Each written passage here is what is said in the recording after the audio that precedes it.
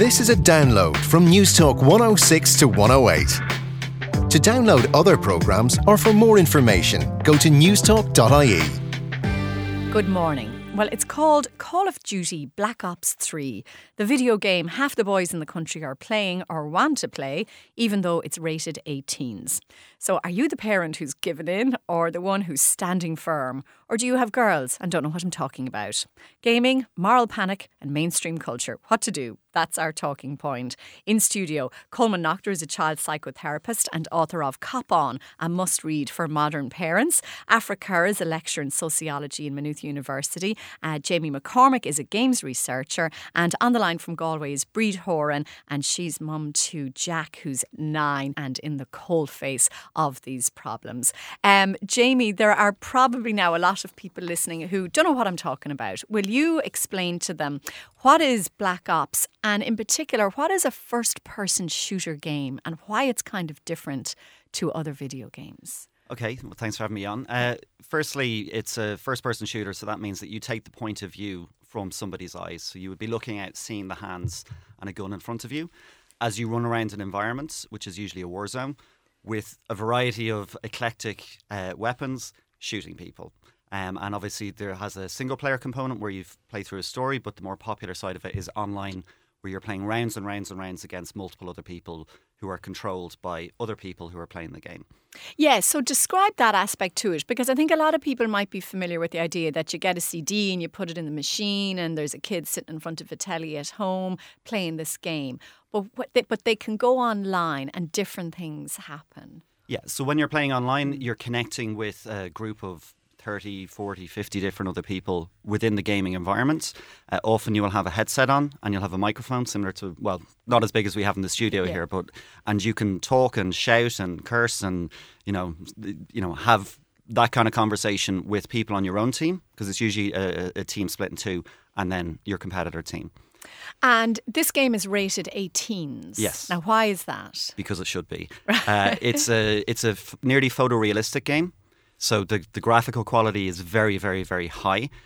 Also, the content of the game is violent. You know, you can go around, you can shoot people in the head, you can shoot people in the leg, you can shoot them in the arm. And the whole purpose of the game is to kill the opposing team. Or, depending on what game mode, you might have some strategic goals, such as to capture certain areas and hold them for a certain amount of time within, 10, 15, 20-minute rounds.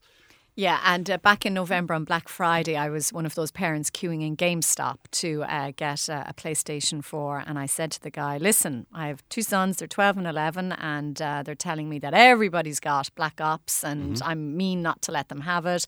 But I've looked it up and it seems too violent to me, so that they shouldn't have it. So who's right? And he said, you're both right.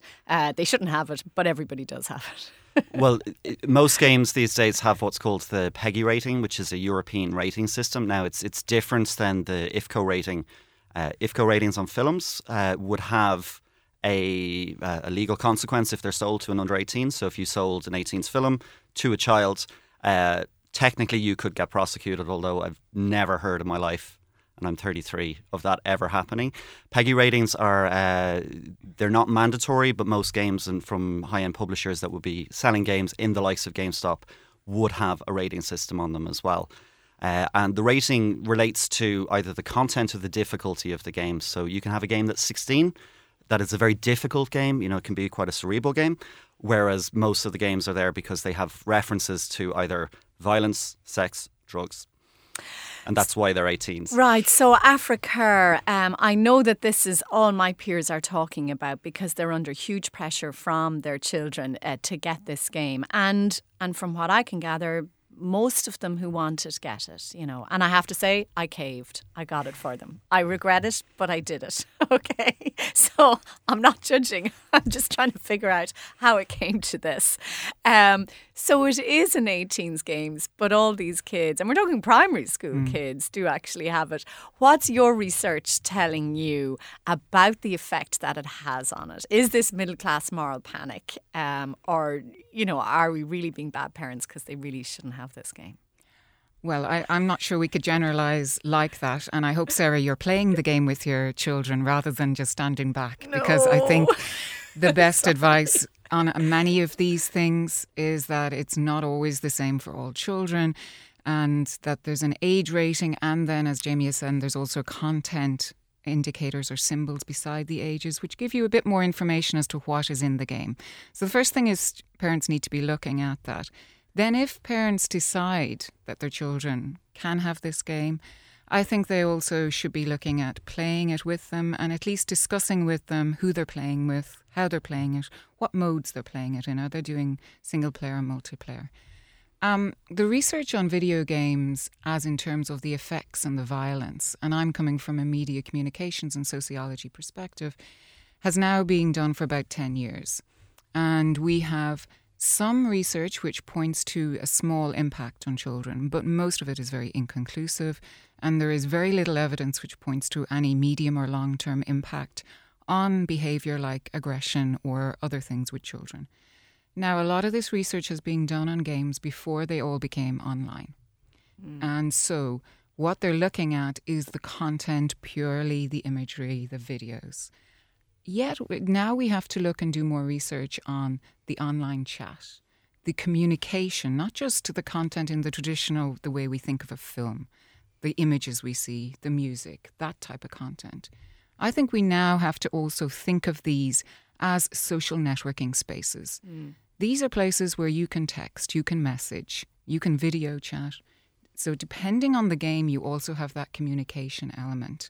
And so now we have to rethink a little bit how we think about games. Yes, they're for adults as well as children, but there are also different types of content involved in them.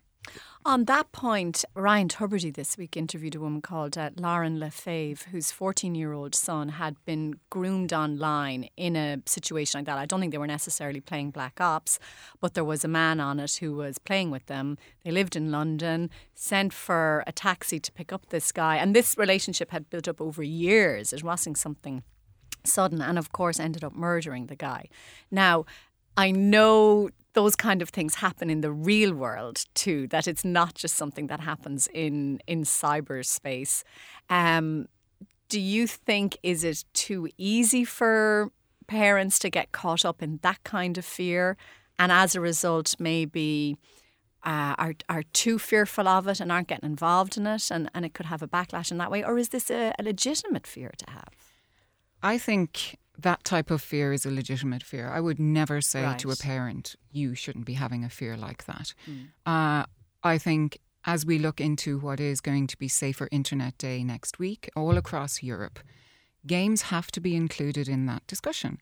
And we have to look at them as spaces where we can have really enjoyable social entertainment experiences, but there is a possibility for you to engage with people who may not be posing as them, may not be actually playing as their real selves, maybe posing as something else. In fact, sometimes that is part of the enjoyment, is to play as different selves or to put on a different identity. But parents need to try to understand that a little bit more. They need to think that whether it's on a console, a mobile phone, a tablet, these are also about communication and chat, as well as about playing those entertainment experiences. And as all of the networks and all of the consoles have gone online, and now smartphones, the kids are in the back of the car on the way to a game, soccer match, GAA games, playing on their phones. You should be having that conversation as a parent, going, who are you playing with? What type of game is that? What mode are you playing in? I would never discount that fear, even though as researchers and academics, we can see the long-term effects of playing some of these violent games as not being proven in any sense, in an academic sense. So, Coleman, it strikes me that there are two sides to this whole conversation. One is the parenting, but for the moment we'll stick with the actual gaming side of it. From the kids that you're dealing with, is gaming becoming a problem, a real problem? It's certainly more of a feature than it was before. And I mean, you can get into kind of problematic relationships with gaming, which some people call addiction. I'm not entirely sure about that. But there's certainly more accounts of parents having to take the fuses out of the fuse box at 4 o'clock in the morning to stop this Call of Duty marathon. There's certainly much more ferocious arguments over the termination of the time with the device. So I suppose it's the relationship with the technology that seems problematic, as opposed to being bad technology. It's oftentimes bad usage. Why are you kind of reluctant to use the word addiction? I suppose there's some evidence to suggest like a kind of gambling addiction. There's a kind of psychoactive dopamine activity that happens during an arousal of a game. But that can happen in many other activities like sports and stuff like that. So you're just getting gratified by it. But I suppose in terms of the way in which games are set up, there's a kind of a, getting to the next level and having to keep you engaged in it. I'm guessing Jamie might be able to speak more about this than me, but they're kind of set up to kind of hook you in and keep going and keep going. So there's a reluctance around that. But I would see it even in the smaller child, where we were doing kind of an experiment recently where we had kids playing with traditional toys and they were drawing and painting, and then we moved on to the next topic, which was tablets. And the difference in them relinquishing the tablet to any other toy was markedly different. They were much more irritable, much more and they weren't paying for that length of time. It was maybe 10 minutes, but there's something qualitatively different around the relationship that children are forming with devices. And that's much to do with looking at their parents' relationship with devices. Have we any information yet on how it might transform brain development? Again, as I said, the research is so conflicting in terms of whether it's done by a gamer who'll say there's no side effects to it. If it's done by a psychologist, there's loads. And it kind of rules out each other. Where I would see it more in terms of, I suppose, issues around irritability, frustration tolerance, those sorts of things, which may be there already, but they're kind of amplified in the gaming scenario, where parents would say, he throws that controller at the window and he gets really frustrated and he gets really agitated. And there are certain young people who I think have a vulnerability around gaming that you'd kind of say, well, I need to keep a closer eye on this kid than the kid who just gives up the device and walks away from it. People will engage with the activity differently. But I suppose the other thing is, and we're talking, around, people's attention spans and, terms that, like, if you're teaching something online, people are saying, 15-minute chapters is most that people will engage with at any one time. Behind sitting down for an hour-long lecture is something of the past. And, you have to make things much more snippy. If you're, and that's just to do with content. That's in terms of the volume of data that's the deluge of data that we're there, that, if it doesn't hook us really quickly, we're going to move on from it. But I suppose from children's point of view, again, it is a kind of a dependency that I would see as the major issue, and the fallout of the family landscape and arguments that happen around trying to, sever the relationship between a device. And that can come down to social media, but gaming is certainly a part of it, more so with boys than girls, I would say. Yeah, and I want to talk about that too. And Bríd, I'll come to you now in just 1 second, but just on the difference between, say, my children would have started out playing Lego games like Lord of the Rings and things like that, where it's the little Lego characters are running around the screen. And this shift to this first-person shooter perspective does seem to me to be something kind of creepy. I really don't like it. Do you see a qualitative difference in that perspective? Well, we have to look at how a child's emotional and cognitive development happens. Yeah. You're supposed to introduce reality to a child gradually. So the 4-year-old who thinks he's Spider-Man, that's fine. But if he still thinks he's Spider-Man at 14, you might have to have a chat. So, as you go up, you kind of the illusion of fantasy into reality naturally occurs. But if you're still in a fantasy space where fantasy and reality still kind of isn't that clearly defined, and you're introducing kind of very severe realities like shooting games or pornography or whatever the kid cannot make the distinction at that point. And the point about having multiple cells makes that even more confusing. You're trying to form your own identity as children hit teenagers, and they have, their LinkedIn, or not LinkedIn, but their Twitter and their Facebook and their Tumblrs and all these different Instagram, everything. How do they integrate that identity? But also, if a younger child is playing a war game and shooting people and killing people, they might, and you'll see it, small children, when they come off the console, they'll act it out in real life. They're kind of mimicking it, and some of that's fine if it's harmless fun. And I'm not suggesting that people who play games will go out and act on that, but it might be a very confusing reality around how to conduct myself, or how do I understand myself. And I just think introducing it where they're not emotionally or cognitively able has the potential to really cause considerable confusion. Bríd Horan, can you tell me about how you're getting on with your son, and what's he looking for, and what have you decided to give him? Hi, Sarah. Yes, I have a 9-year-old boy. He turned 9 in November. And the issue of gaming is ongoing in the house as a discussion. But we've made the decision not to give in to it. we have a Wii, which we say is a family Wii, and Jack plays on that FIFA games, FIFA football, FIFA 14 or 15, and the games that came with it. And other than that, we don't have any other games in the house. So there are no shooting games, there are no war games. The only driving game he can play is Mario Kart. Now, when my kids started coming home from school, they were saying, look, everybody else has this. And I started texting around some of the mums and dads who are great parents. I really respect. They're stricter than me in an awful lot of areas. And I realised a lot of them did have it. And I didn't want my kids to be the ones at school that were that stood out and weren't able to talk about this stuff with their friends. What is Jack saying that other people have it? And if they do, is that something that bothers you, or you're willing to just stand by your own set of values? I think I just stand by my own set. It's the same thing that I would say to Jack. They have different rules in their house than we have in ours. Now, Jack goes to a rural school, so in his class year, boys, they're only 8 of that age, but they're in a room with 4th class, so you could say then they're 16. And they seem to mostly play football games, those who play, but there are 1 or 2 who have the other games and seem to be allowed to play it all the time. I did have one boy in the house who was tired one day, and I was joking with him, were you up all night? And he said, no, he said, I got up early this morning to meet a fella online. Right. Okay. And I was surprised at that. But that's, different houses have different rules. And we have been offered at Christmas, we were offered 3 PS3s from 2 cousins and Jack's older sister's boyfriend because they were upgrading to PS4. So we would have had them for free. Yeah. And I said no thanks to all of them. Now, one is being held in trust for down the line, but I told the other 2 to go ahead and sell or offer it to someone else. He found this out about 3 weeks ago, and he wasn't a bit impressed. And he said, why did you do that, Mom? I would have loved that.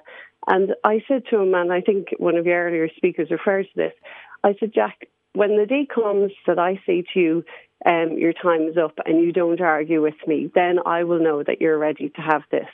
Because Jack is pretty much an only child at home. He will flit from game to game. He's a very active kid. He loves soccer and lots of sports. So he'll be outside. He'll be in the playroom with Lego. He'll do lots of things. But the only game he won't voluntarily surrender is the Wii. Right. And do you notice... He'll always have to be asked. Do you notice much difference between the television and the gaming? Sometimes I think, look, maybe this is just what they do instead of watching TV. I don't think that their concentration goes as deep into the telly. Right. Certainly when I look at Jack. Now, the way I limit it is... we try and keep it weekend only, and at the weekend I will say, do you want to go on it for half an hour? He will ask. That being said, if he gets up early ahead of me, he could have the Wii on, but he could equally have Match of the Day on early on a Sunday morning because it's on too late for him to watch. But when I get up, I will always say, what time did you get up at? And he'll always tell me half an hour less because it means he could have been on it for an hour. Right, okay. So the other thing I'll do is if he's really tired, I'll say to him, don't jump up early in the morning to play Wii because I'll be taking the remotes down to bed with me. Right. And that's what I do. I try and make him see as well, because if he's wall falling with tiredness and he's heading off to soccer training, he just can't, his body can't sustain getting up at 7 o'clock and playing something like that for 2 hours. And, yeah, I'd like him to stay in bed a little longer, and get his sleep. We all would like that. Yeah. Jamie, going back to the online activity that goes on. So you're doing this. You're gaming, right? So what kind of stuff are you playing? Okay, so my background is I worked in publishers actually not far from here, which would have ran massively multiplayer online role-playing games. Yeah. We at the time the company would have brought in a lot of games from Asia into Europe. I also, in my time, ran the Xbox Centre that used to be on South William Street, just around the corner from here. And that was basically the biggest lads pad in the city. 40 Xbox 360s, each had their own screen, each had leather seats. A lot of that was people either playing games themselves or playing within the network or else playing online. Myself these days, I don't have as much time to play games as I wish I would. I would play games like Fallout 4 with my wife. And what's that? It is a first-person shooter with strategy in it. It's set in, basically, the world has ended because of nuclear war. You're set in Boston. You're running around a completely wrecked landscape, shooting monsters, but also solving puzzles. And, you have decisions that you make in terms of when you're talking to people. You can be nice, and you can be not so nice. Was your wife a gamer before you met her? Or Yes. is it, right, okay, so you had something in common then. Yes. Now, but it is unusual, is it, for women? It is mainly a lad's thing, isn't it? Less so. When I would have been growing up, I'm 33 now, so when I would have been growing up, it would have been very much, I started off on Commodore 64, Nintendo and Super Nintendo and all the way up. I still have all of those consoles because when it comes to me having my kids, they're going to be starting off on Super Nintendo. Super Mario World, brilliant game. That's going to be a timeless game. And why do you like the gaming? What does it do for you? It's enjoyable. I enjoy it. You have several different entertainment choices available to you. You can read, you can listen to music, you can watch TV. All of them are generally passive. You have something that has been pre-made that is being shown to you or streamed to you or listening to you. With the game, you have the control. You can run around, you can do what you want. You can be nice, you can not be nice. One of the most interesting memories I have from the Xbox Centre was actually there was a couple who came in with a child who maybe was €4 or €5, and I think the game was a game called Open Season, which is based on some cartoony film. And it was fascinating to see because we'd get parents coming in the whole time. We'd have to ask them, little Johnny wants to come up and play Call of Duty 2 at the time, and we'd be like, how old is Johnny? And he's just like 8, and it's just like not relevant. It's not appropriate. We're not going to give him that game. 15, 16 for an 18s game, obviously you'd be a little bit less. Sometimes it's hard to tell, but also you can probably understand, like, we'd know the content ourselves from playing the games. But going back to that particular circumstance, that family came in with their child. They sat them down and we asked them if they wanted any help, and they said, no, this is the first time this kid has ever been exposed to a game. And they wanted to do that as a communal thing. Right. Now, there's a generation gap there. Both of those parents played games. They knew what the crack was, and they wanted to introduce that. Whereas, when I was working in retail in the forerunner of GameStop back in the early 2000s, you would have very much less parents who would actually know what the games were. The reference point might be Pong or Space Invaders or any of these arcade games that were there as well. And at the time it was very difficult. If somebody came in and there was a 12-year-old there and there was a game that we didn't think was suitable, we in the shop would actually take the game, put it onto the screen and show them what it is. Whereas nowadays it's very easy for a parent, just pull out their smartphone, go to YouTube, type in the game name, gameplay, and within 2 minutes you can get the idea of a game. Now, when you're watching the trailer for a game, generally they're going to show you what most of the content is. So you can see very quickly, is this a cerebral game? Is it a puzzle game? Is it a sports game? Is it a racing game?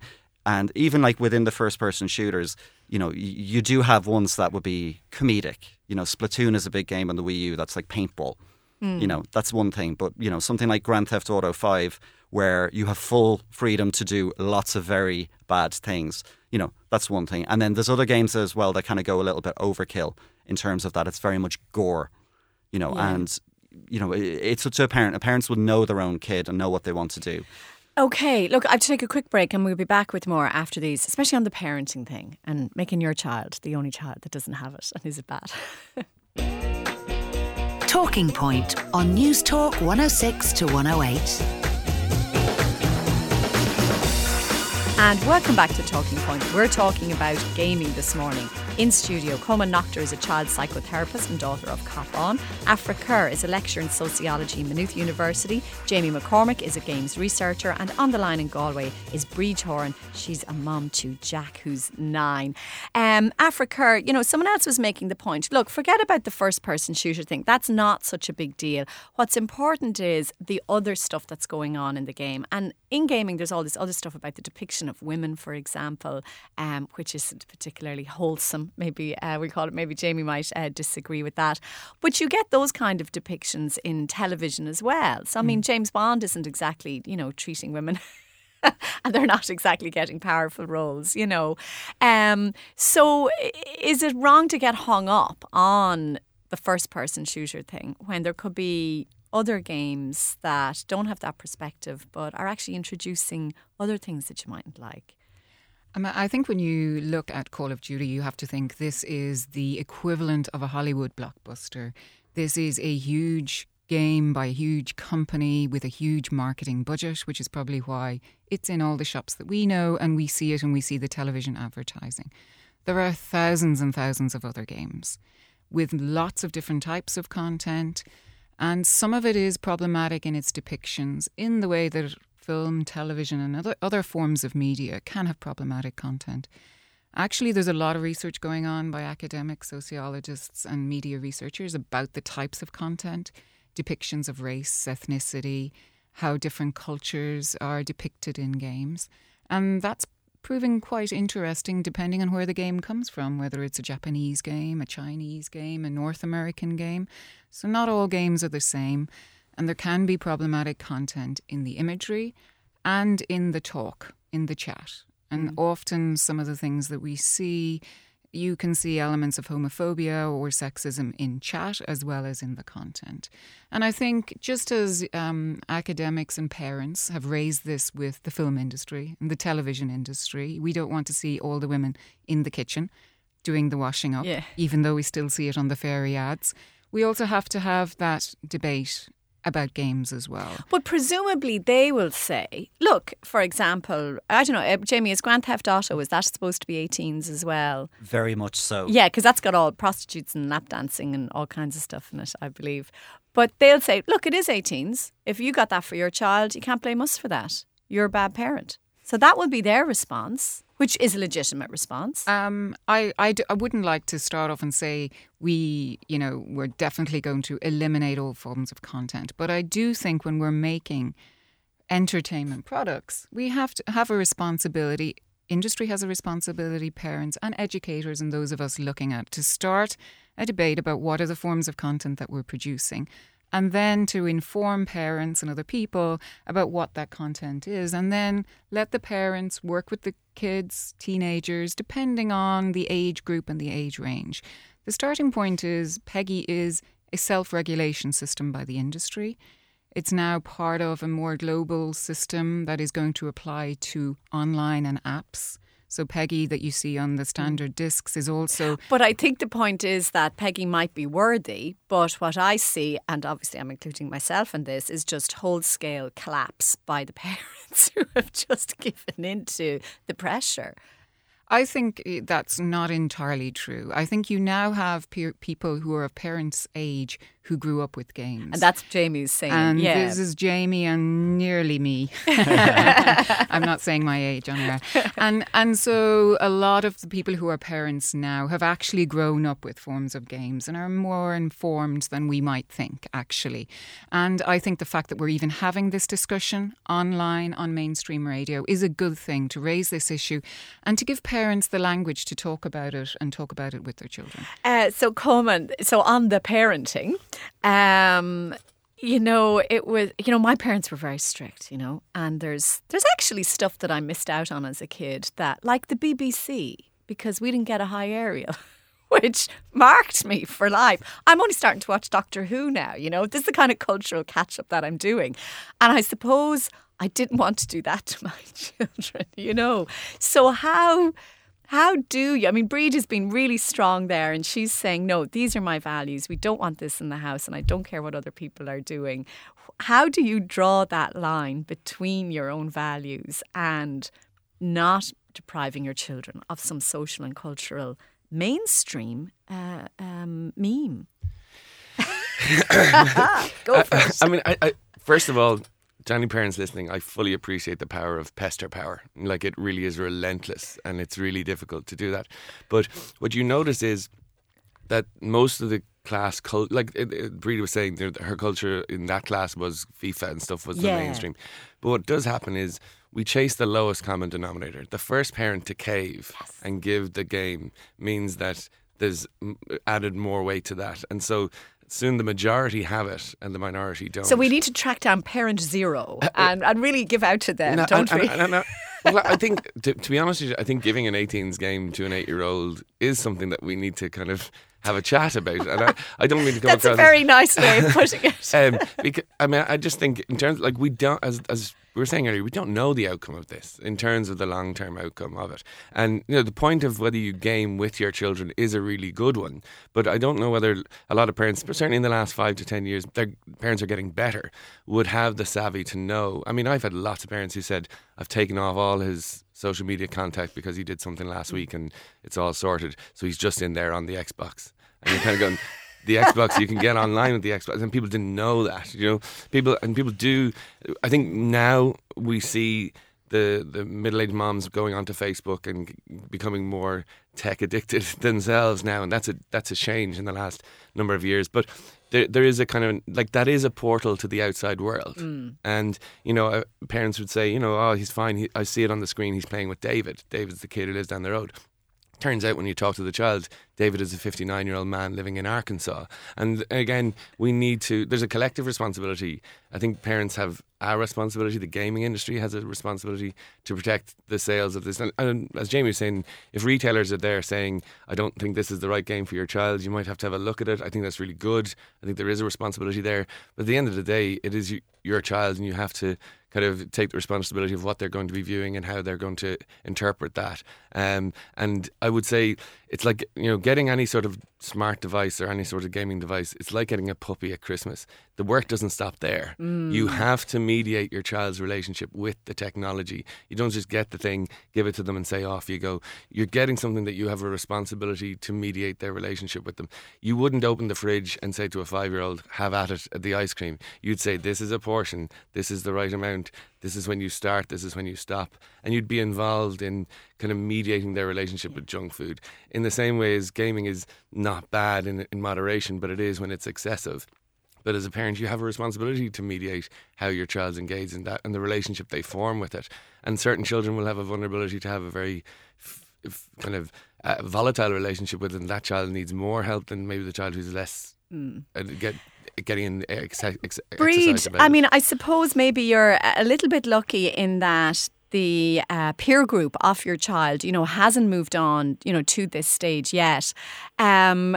What's your plan in the future? When he gets to 13, 14, 15, do you think you'll still be able to hold firm when the other parents do start knocking like dynamos? Like dominoes. Dominoes, that's it. Please excuse me. You haven't come under the big pressure yet. It's still out there. We have had pressure, and I mean, Jack has an uncle who is very techie, and when they go to his house, all they want to do is get upstairs onto the Xbox. So I had to speak to him and say, look, it's not that I don't want him playing, but he's wanting to come to your house, not to visit and talk. He's only looking forward to coming to go on that. So don't assume that when he comes, he can go up. And you're very kind to have it there for them. And how did he take that? Did he feel a bit judged? Fine. Right. He was fine. He had bought a driving game, which was one of these games with really loud noise and stuff. And I found when it came time to leave, there were terrible tantrums, really bad. Yeah. And I took it to be, the really heavy music and stuff. And he just wasn't able for it, I think. A child at that stage, that was about 2 years ago, so he would have been 7. And they're not able for it. So that's the approach I take. And I do think that everyone has to take the responsibility of the off button. So like your previous speaker said, that there are limits, and you don't give anyone anything in excess, because anything in excess is not good. But things in moderation are okay. So I would hope that down the line we'd have a plan for moderation. Yeah. What about the other point that, Look, this is the modern street. So, for example, one of my other sons was playing Minecraft, which, as you might know, it's no violence or anything. Well, there is some survival stuff in it, but the way most of the kids play it is just building, and they're working in teams together, building stuff. But it is multiplayer. There is this chat going on that Avra was talking about, with other players whom they don't know. They are strangers. They come together to do one particular thing. And I've questioned my child about how it's moderated and how people behave in that. And I felt I had to take the attitude that this is the modern street. So 40 years ago, you might have let your kids out and they'd get streetwise and they'd figure out how to, manage relationships and watch out for cars and stuff like that. And this is their future. So they need to learn how to conduct themselves in this environment. Is that an argument that would hold sway with you? I suppose because Jack is so young, not at the moment. I did lurch when the boy I was speaking about sort of said he was meeting someone online to play a game, and I thought that he's very young. And then I said, well, that's obviously the culture in their house, because you have to take another thing into consideration. Jack's at home on his own a lot of the time. He's 9, his sister is 23. There are lots of families that have children in steps and stones. So if you have a 16 or an 18-year-old in a house with a 10-year-old, they're being exposed to stuff That's anyway. Right, yes. So, and in our situation, it's probably a little bit easier for me to be strong about this, because he's not able to say in the house, well, he's on it and he's not being exposed to it directly. Yeah. Even though I know when he goes to people's houses, those games are there, and I have said, you're not allowed to play. And I have spoken to a parent who said to me, what will I do? My 11-year-old was up in somebody's house and they were playing an 18s game, and I said, just ring the parent and say gently, listen, next time he's there, I'd prefer if he didn't play it. And would you not be afraid in that situation the parent would feel judged? There'd be a bit of awkwardness then. No, because I think that it's like you said earlier, parents are very good and they're very responsible, and for some reason they have their reason for allowing this to happen in their house. They've made this choice, and you can't judge them. All you can do is say, I'd prefer if my child didn't do that when he's there. Yeah. Okay, well listen, I have to take another quick break. Thanks for that, Bríd, and we'll be back with more after these. Talking Point on News Talk 106 to 108. And welcome back to Talking Point, and we're talking about gaming this morning and children. And in studio is Jamie McCormick, who's a games researcher, Afra Kerr is a lecturer in sociology in Maynooth University, and Coleman Noctor is a child psychotherapist and author of Cop On. So Jamie, in preparation for the programme, I did actually sit down my children last night and just question them more closely on the whole idea of community management, that when they're online, either on Minecraft, where they'd be working a lot with strangers, or playing the PlayStation games, where mostly, actually, they claim it really is their friends and boys that they know from school, that there are different ways of moderation. So in Minecraft, you can mute people, you can block people. If anyone is misbehaving, the community does seem to deal with them. Are you confident in the ability of the online community to self-regulate? It depends on the company. Right. So in my experience, obviously, with games publishing, there was staff there and there would be terms of use for using a particular product. So the context would be, as you said earlier on, like say that we wouldn't necessarily have had very much voice chat, but we would have had text chat and forums and all that.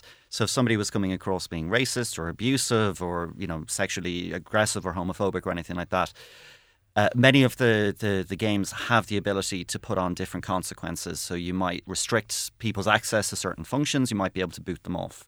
I know some friends of mine would have worked down in Cork. They would have had like suicide alerts, where they had a policy in there that if somebody was on there saying, like, I'm going to end it all, they would be able to contact the police. Again, when it comes to parents, when I grew up, you didn't have the voice element. You might have had the text chat, but the voice element wasn't there. So the first thing that you can do is, if you have a concern, don't get them a microphone to begin with, because that, okay, fair enough, they may hear things because it's coming out of the screen, but they can't participate. Secondly, my sister and my niece who's 16, when she would have been growing up online, there was the rule that you could go online, but the parents has the access to the account so that any time they can log in and see what it is. Minecraft, you can set up a server. That anyone can set up a Minecraft server and run that and have different people coming in, and those people will come in and collaborate around it. Now, most of the modern consoles will have reporting mechanisms. They have big staff there that can go in, they can kick people off the network. Again, it's, in terms of proactively doing it, you can't do it. It's a reactive thing. But it is really down to it, and out of all the conversations, most of those flags were raised when a parent was not necessarily like hanging over the shoulder, but they could hear, hang on a second here, this is a 14-year-old, well, someone who's masquerading as a 14-year-old. They have a very deep voice for a 14-year-old. And as you said yourself earlier on, Coleman, that you could be playing against a 59-year-old in Arkansas. That could be perfectly fine, but obviously there's a line there. Now, when it comes to, that can happen in any online environment. It can happen on the phone. It can happen on text message. It can happen on social media. It can happen, in person. That is a risk with any sort of online activity. When it comes to the games moderation, though, many of the companies do have the tools that are in there. But at the end of the day, if you have a 12-year-old kid and they are playing an 18's game, you need to assume that the majority of the people who are going to be playing that game are 18, 19, and probably up to 40, because that's the nature of the game. Coleman, like when you hear the list of ways that the children can access the outside world and the outside world can access them, and all via this router sitting in the front hall, like, it is much harder now, isn't it? Absolutely. I mean, all the research would say that our physical communities have never been smaller in terms of our neighbourhoods, and our virtual communities have never been greater. Do you know what I mean? And you were kind of saying this is the new street, but it's like rather than going from the Safe Cross Code, giving them a bus fare into Central Bank and saying, find your way around there. You know what I mean? You wouldn't do that. You'd go with them. And the internet is a city, and there's some wonderful places in there. There's museums and art galleries and all these sorts of sports activities, but there's some pretty seedy spots as well. And I just think we need to be really careful around how we manage our children's negotiation of that space. And I think there is a responsibility on us to help them to do it, rather than waiting for them to take a wrong turn and then try to act on it. And the message really does seem to be, you need to be almost doing this with them. Yes. Yes. So it's in the sitting room and you're sitting down, you have to try and play the game yourself and try and figure it out. And that's much more difficult, Sarah. We would have sat here a few years ago and said, put the PC in the sitting room and you'd be fine because you'd be able to watch it their shoulder. Average house is about 8 portals to the internet now when you take in mum's phone, dad's phone, laptops, tablets. So the surveillance piece, that's almost become too difficult. So what you're trying to do now is trying to get the child an internal decision-making process where they can see red flags and click the red X themselves. And that's where you have to teach them how to do that and how to manage that. They're not going to pick that up by themselves. That's how you get involved in their online activities. And as Jamie's saying, start your supervision really tight, and then you wean back as they show a responsibility to be able to manage that. But you don't just hand them the device and say, best of luck with that. We'll see you when I you're remember 16. once as a child, my mother finally cracked up because we were watching TV too much, and she put the TV into the back of the car and drove off to work with it. And I remember looking out the window thinking we were the most unfortunate children in Ireland. And a few months ago I put the router into the car and drove off with it. It has come full cycle. But I think that we're, in terms of looking at in my work now, we have gone from the parents who know nothing to the parents who actually now are part of this. And I think, there's a story my sister was telling where her friend was out and she looked in her bag and there was a wire there, and she said, what is that? She said, oh, it's the modem. I'm taking it with me because I don't want the babysitter and the kids playing this. And she said, do you do that every night? And she was like, God, no, I wouldn't be able to live without my Wi-Fi. But it's kind of, we can't say to kids, eat your porridge while we have a packet of crisps. You have to manage our own relationship with technology as well. And so, if we have this kind of device that we can't let down and can't let up, and we're just saying you can only have a half an hour a day, you just have to be conscious of that. Yeah, and my too. children are very quick to pull me up on that. If I'm sitting at the laptop and the telly is on, 2 devices, Mammy, 2 devices.